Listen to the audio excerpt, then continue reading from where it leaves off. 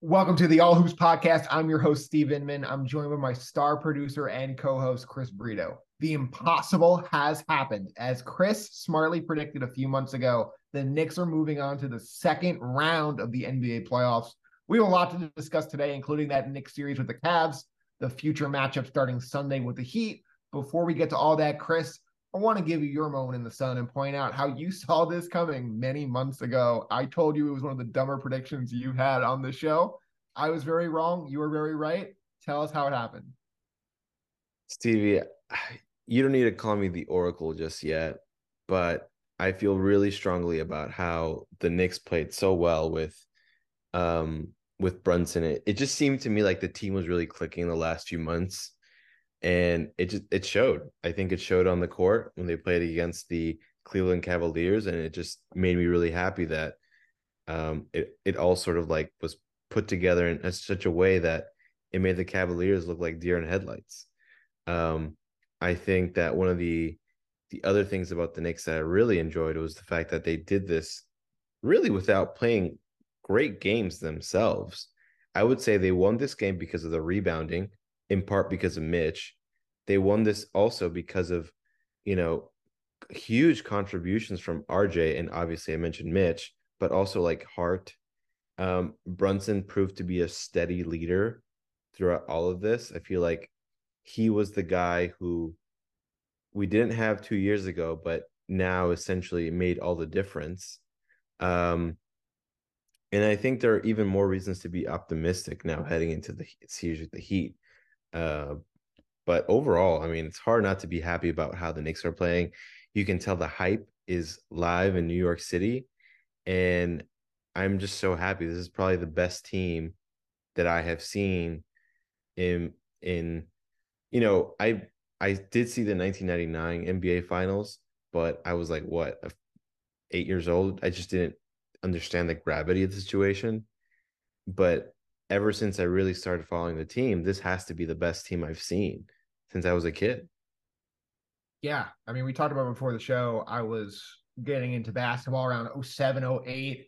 I was like, oh, I'll be a Knicks fan. You know, they have a great plan to bring LeBron James in. You just got to wait it out 2 years. It'll work. And we've seen very little playoff success. And now this is starting to already look like the greatest playoff run of my lifetime as a Knicks fan. And I want to bring up something you said about, Mitch and this team. They didn't play perfect basketball. They didn't play above their heads.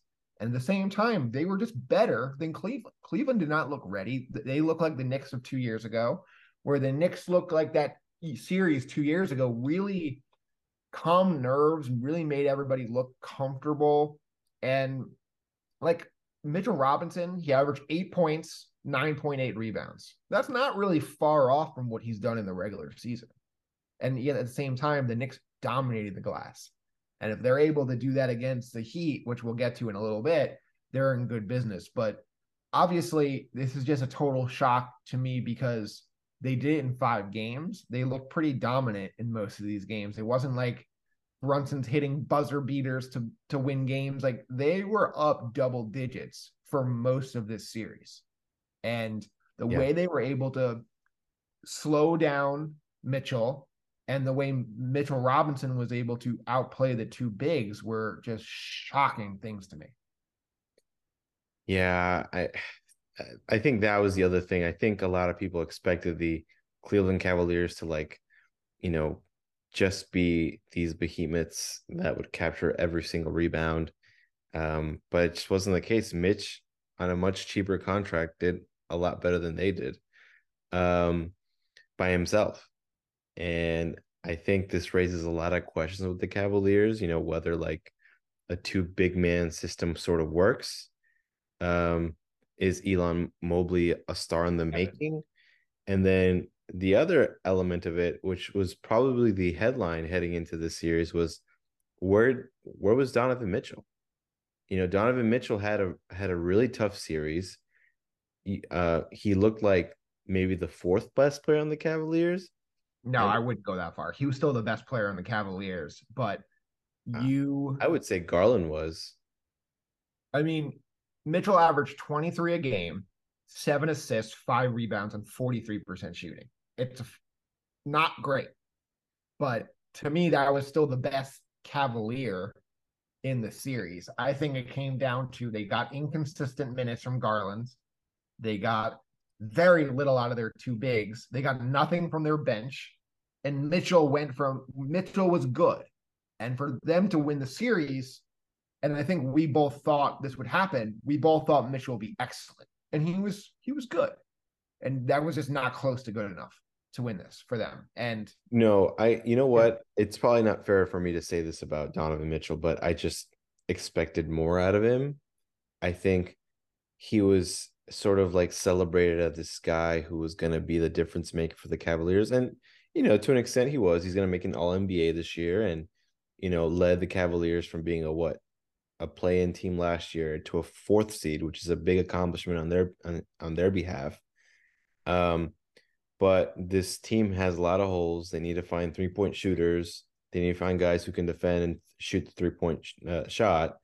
Um, but enough about the Cavaliers. It was a good wait, real series. quick, just to Yeah, wrap it up with that Garland in the series, 20 points, 5 assists, basically the same shooting, the same turnovers as Mitchell. So those two guys were good, but to win, they had to be excellent. I think you and I both thought they would be excellent, and they were not. And they were. I think you got to give Tom Thibodeau a ton of credit for the way he was able to control those two guys and keep them under control. Whereas the next series we're going to talk about with Milwaukee and Miami, the Bucks had no answers for Jimmy Butler. They did not know how to control that series. They played at a heat pace, and I'm curious what you thought about that. The Heat Bucks or the Knicks? I would say just in terms of Thibodeau being able to Oh leave yeah, his yeah. mark on I this think series in a way that we did not see in the other series. I think there were many tells we talked about in the last show where Obi replaced Randall when he wasn't playing well. The other I think it was what, game four. Um, and just like writing his players the way, like getting the most out of them in a way that he was able to respond to a lot of the Cavaliers lack of adjustments because they didn't really make any adjustments. Um, and generally speaking, I think Thibodeau did a great job managing this whole game. And the other person who deserves credit in all this is Leon Rose. Leon, I would say all of the players that Leon Rose had a part in either signing or trading for over the last year or so played big roles, big parts. He was able to adjust in a way that this team became better as the year went on. I mean, look at Hardenstein, look at Hart, um, RJ Barrett, we gave him a big extension. He played incredibly. Like, just to see him play the way he did in this round makes me think like, wow, okay, this is the guy that we expected him to be. And he's playing this well on the biggest stage of his career, you know?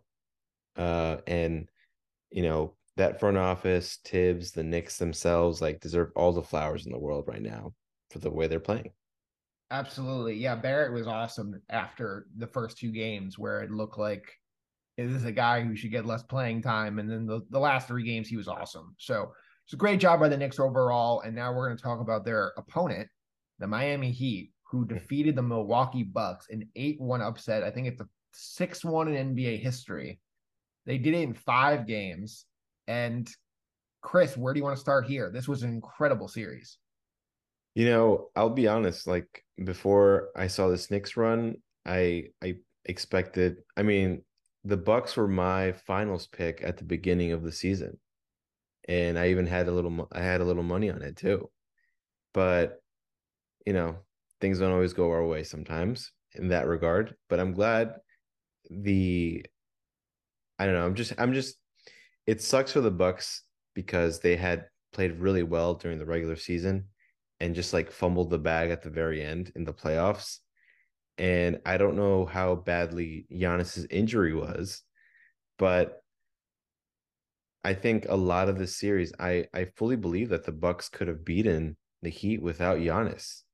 I mean, the Heat had Jimmy Butler and a bunch of undrafted players, which is no disrespect to them, but there are a lot of players on the Bucks who are a little more well regarded than the players in the Heat, and somehow they made it happen. And good for the Jimmy Butlers and and that Miami Heat team. Like I don't know how they pulled this off, but Jimmy Butler is such an incredible special player. I'm nervous about him in with the Knicks. Do we want to talk about the matchup first, or do you have any other comments on the Bucks Heat I would matchup? just say, I mean, Jimmy Butler, wow.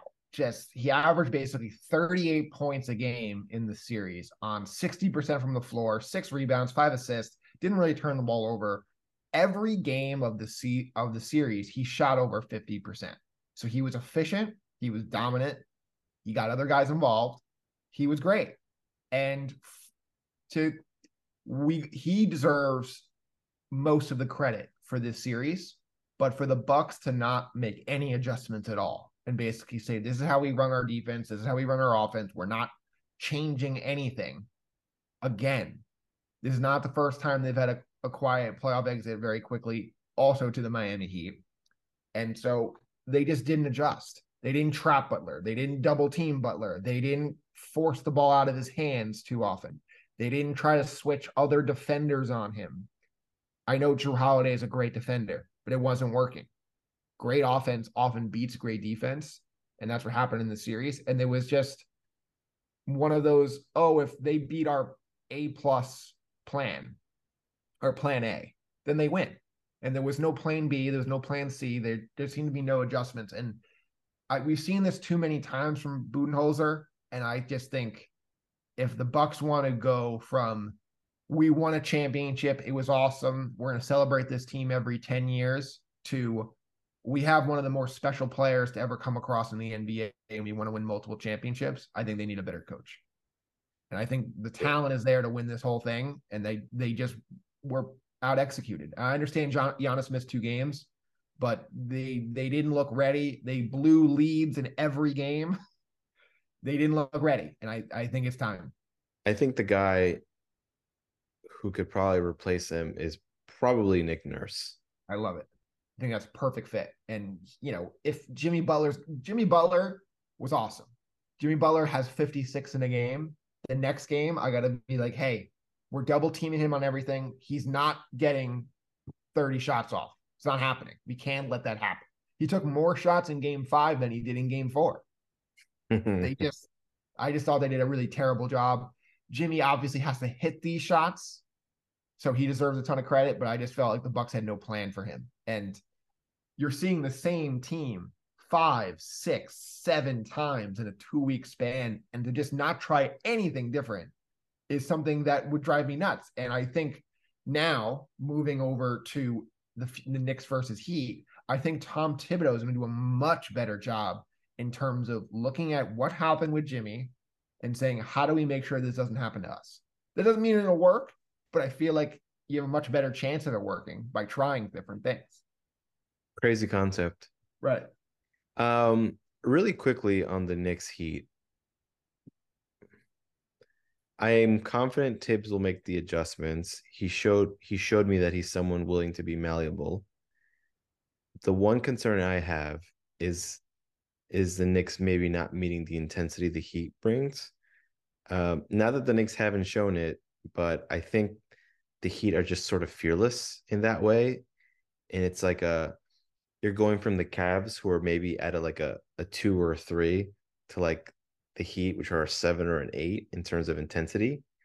And I think it could be granted, this is obviously the pessimistic view, right?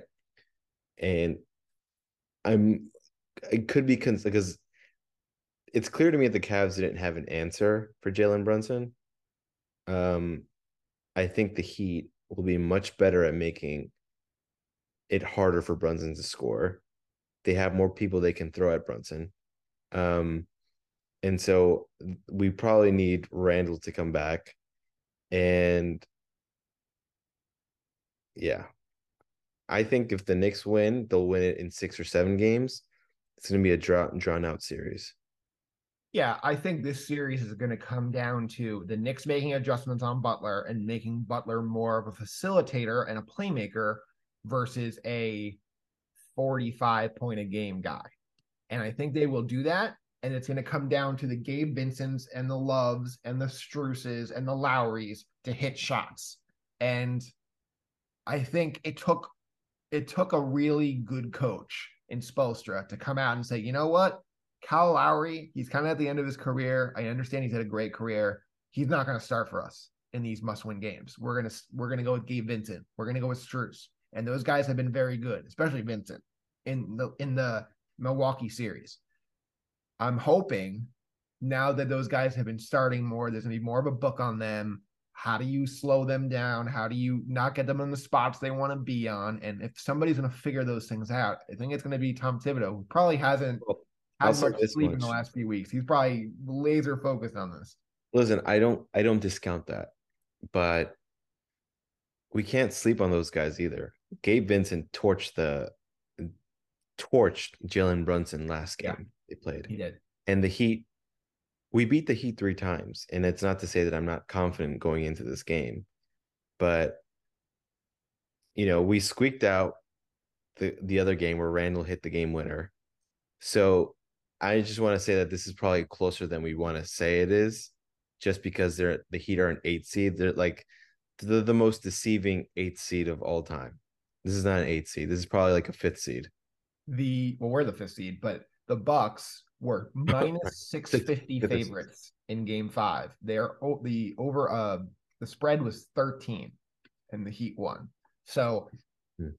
I see your point about not take like you got to take it seriously, obviously, but at the same time, I think having this home court advantage and having this Garden crowd will really help make sure that they're ready to go to start this game because they've had that Garden experience now in the last few games, and I think having that crowd around them is really going to help amp them up for Sunday, which is, those early Sunday games are usually ones where people are falling asleep, like the players.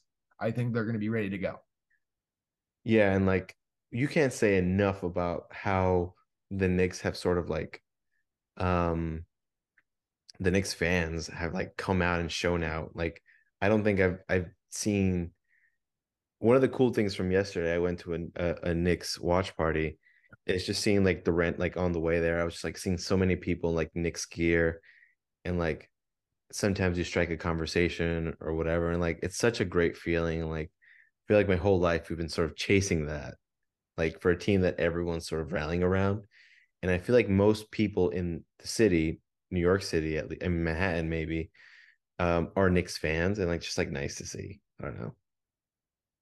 No, that makes total sense. Besides for Butler, what do you see as the most important matchup or key to the series?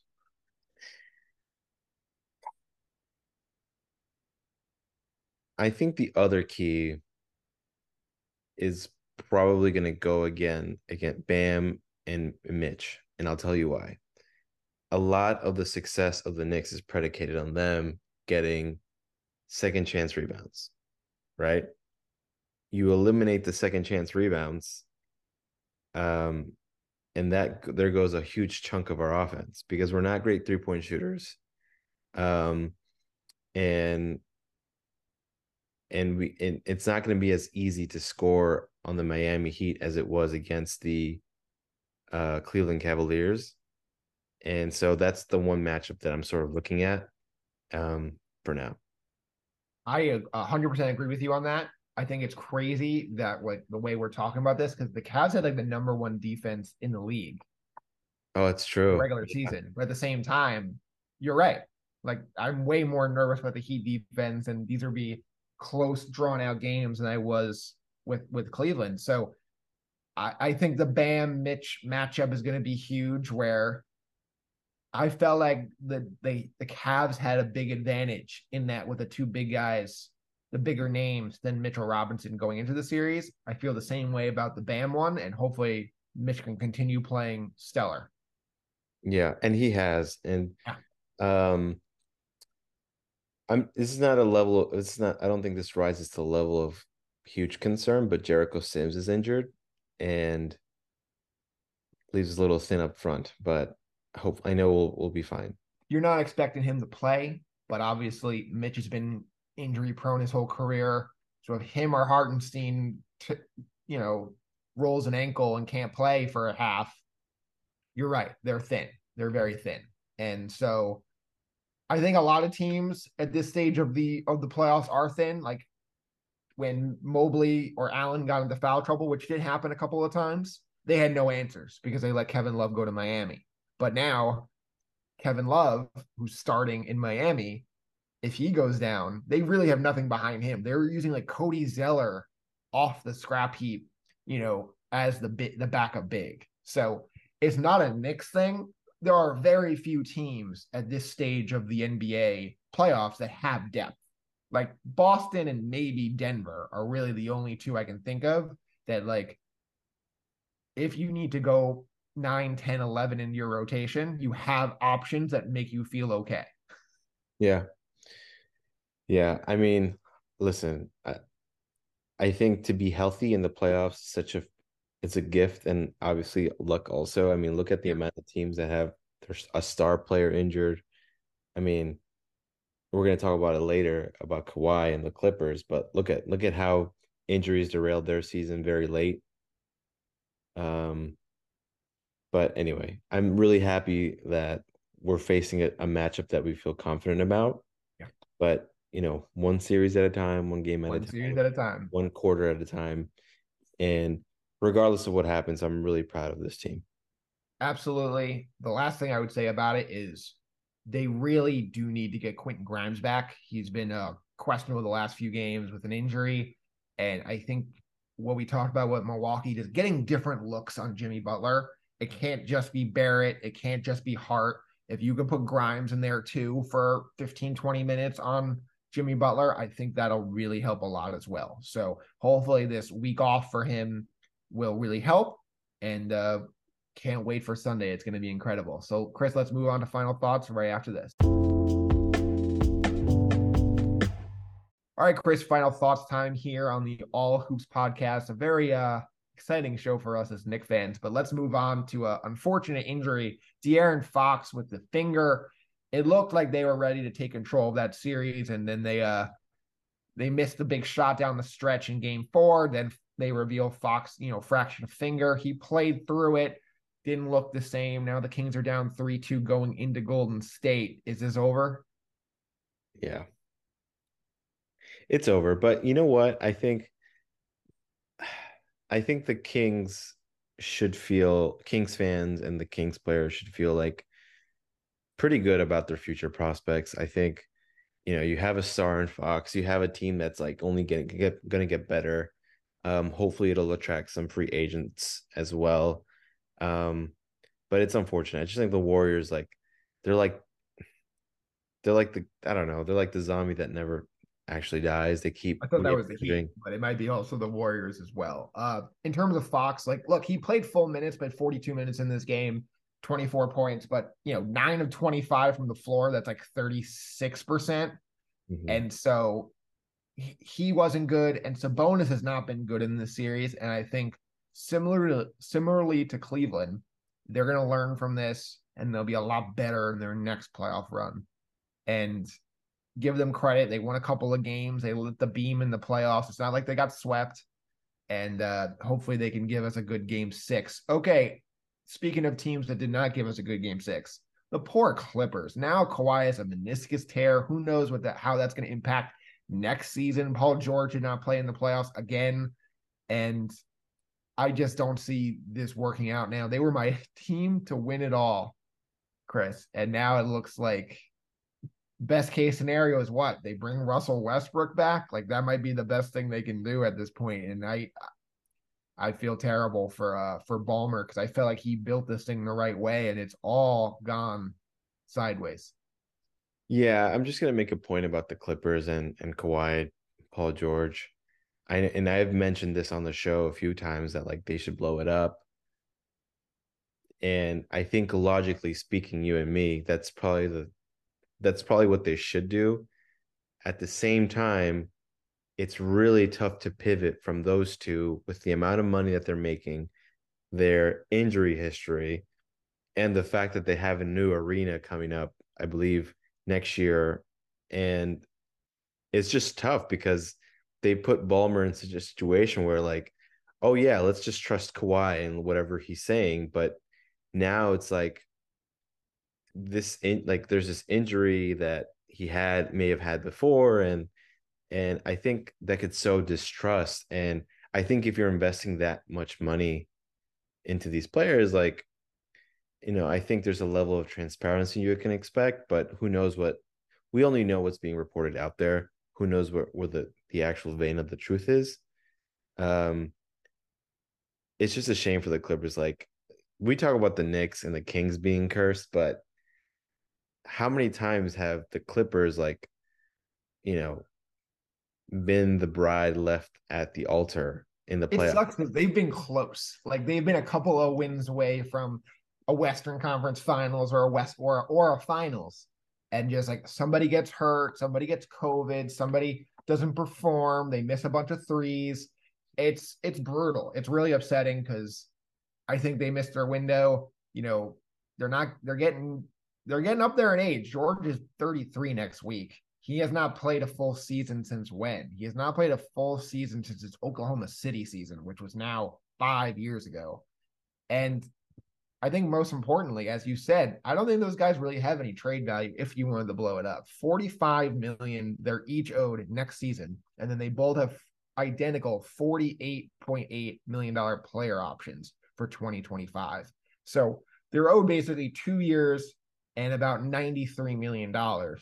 So just to make the math work on a salary dump is going to be tough. And you can't really give them up without getting something back.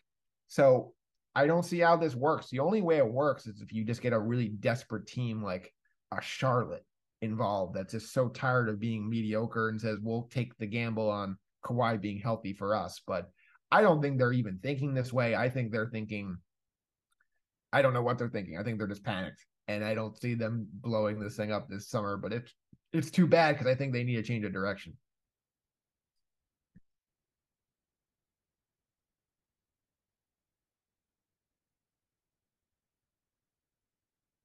Yeah, Chris, for sure. Absolutely. No, no, sorry, I was in mute and I didn't realize. I But I was didn't know how just to tell you. no, no, no. The Clippers are in an impossible situation for the many reasons you listed, but also like at the same time, if Kawhi, Paul George, and whatever band members you want to include there, they come back next season, they're still a contending team. There's just like, I mean, I would give it one more run just because you don't really have a better option. There's not you really a know, better solution here. You don't have your draft picks. Those two the guys make so last much money. I think you just try it. I think really the last thing you can do is blow it up because of the financial implications of like, ticket sales and all that stuff. Like unless you're getting like Wemby, which obviously is not even like part of the plan, like it's really hard to sell an optimism when this team is like where it is right now. It's like I'm not gonna say worse than limbo, but it's sort of like you're in a situation where you just can't win. Like, okay, let's replay this. Let's run it back next season, and then we go through it again. And then do you make the call then? Like right before you open an arena? Like, I don't know. Yeah, no, it's tough. I mean, I always say you got to be able to sell your fans and your owner on one of two things: hope or winning. And luckily for them, and unfortunately for them, they can sell hope. So we'll have to wait and see if those guys can finally get healthy. I really hope that they can bring a winner to the Clippers because frankly they deserve it at this point. They've tried so hard to make this happen. This is not one of these cheap owners that's you know not really doing the right thing. I feel like they've done everything right, and those two guys just couldn't be healthy. But we'll see how it plays out. Last series I want to talk about Lakers Grizzlies. Lakers up 3-2. We've seen some big performances out of basically every star in this series, and it's been pretty good overall. Do you see the Lakers clinching this thing at home in Game 6? Yeah, I think this series is gonna get wrapped up at home for the Lakers. I think right now, I don't even know if Ja were healthy, this would have made a difference. I just think the Lakers have this like swagger right now. They're sort of clicking at the right moment. Um, and the Grizzlies just they're obviously a good team. They're like the number two in the West, but they just I think they're missing like a veteran. I think if Adams were playing, I think it would have made this series a little closer, but I think the Lakers are gonna win this in advance. Yeah, I agree. I think they're still missing Adams. They're also missing Brandon Clark, who is a really good Oh yeah. backup big, who probably could have started as a four for a lot of teams, and he's not out. He's out as well. So they're really thin there. They're playing Jaren Jackson more. They need more out of him offensively. And you know, they tried some things in game five where they tried to go small and the Lakers tried to match them as playing small, and you have LeBron getting blown by as like the small ball center. So it's like, can you try that again? Can you get a 10-point lead at the half doing that before the Lakers adjust? And it's all about adjustments and matchups. And I think this series is going to come down to the wire. I'm going to take the Lakers with you just because I think that crowd's really going to make a difference in game six. But I think those two teams are more evenly matched than we think, especially with the Grizzlies injuries. But we'll have to wait and see. Plenty more playoffs coming up. Thank you to Chris. Thank you Oh, I to just I just want to say something real quick. How amazing was Trae Young the other night? Like essentially like grabbing the Hawks as they were drowning Ice in Trey's back. and we said what we said about Trae, and a lot of it could still apply, but it's just amazing how listen, the Hawks aren't back, but and we're recording this podcast before what is it, game six? Yes. Game Before game six will be six, tonight. game six, Thursday night. They even had to move um a concert because they know I guess the Didn't expect it. Hawks didn't expect it. Um, but good on them for making this into a little bit more of a series, and who knows what's going to happen next. Yeah, no, it should be great. And Trey has been fantastic the last three games. 32 points in game three. Then he had 35 and 15 in that crazy game four. And then 38 and 13 in game five, where he really made that crazy shot from almost half court to take the lead. And it was awesome to see. Definitely. Yeah. All right. Well, that's going to do it for the All Hoops podcast. Thank you for watching on YouTube and listening on Spotify. We'll be back next week to talk more NBA action, including the Knicks in the second round. Bye, everyone.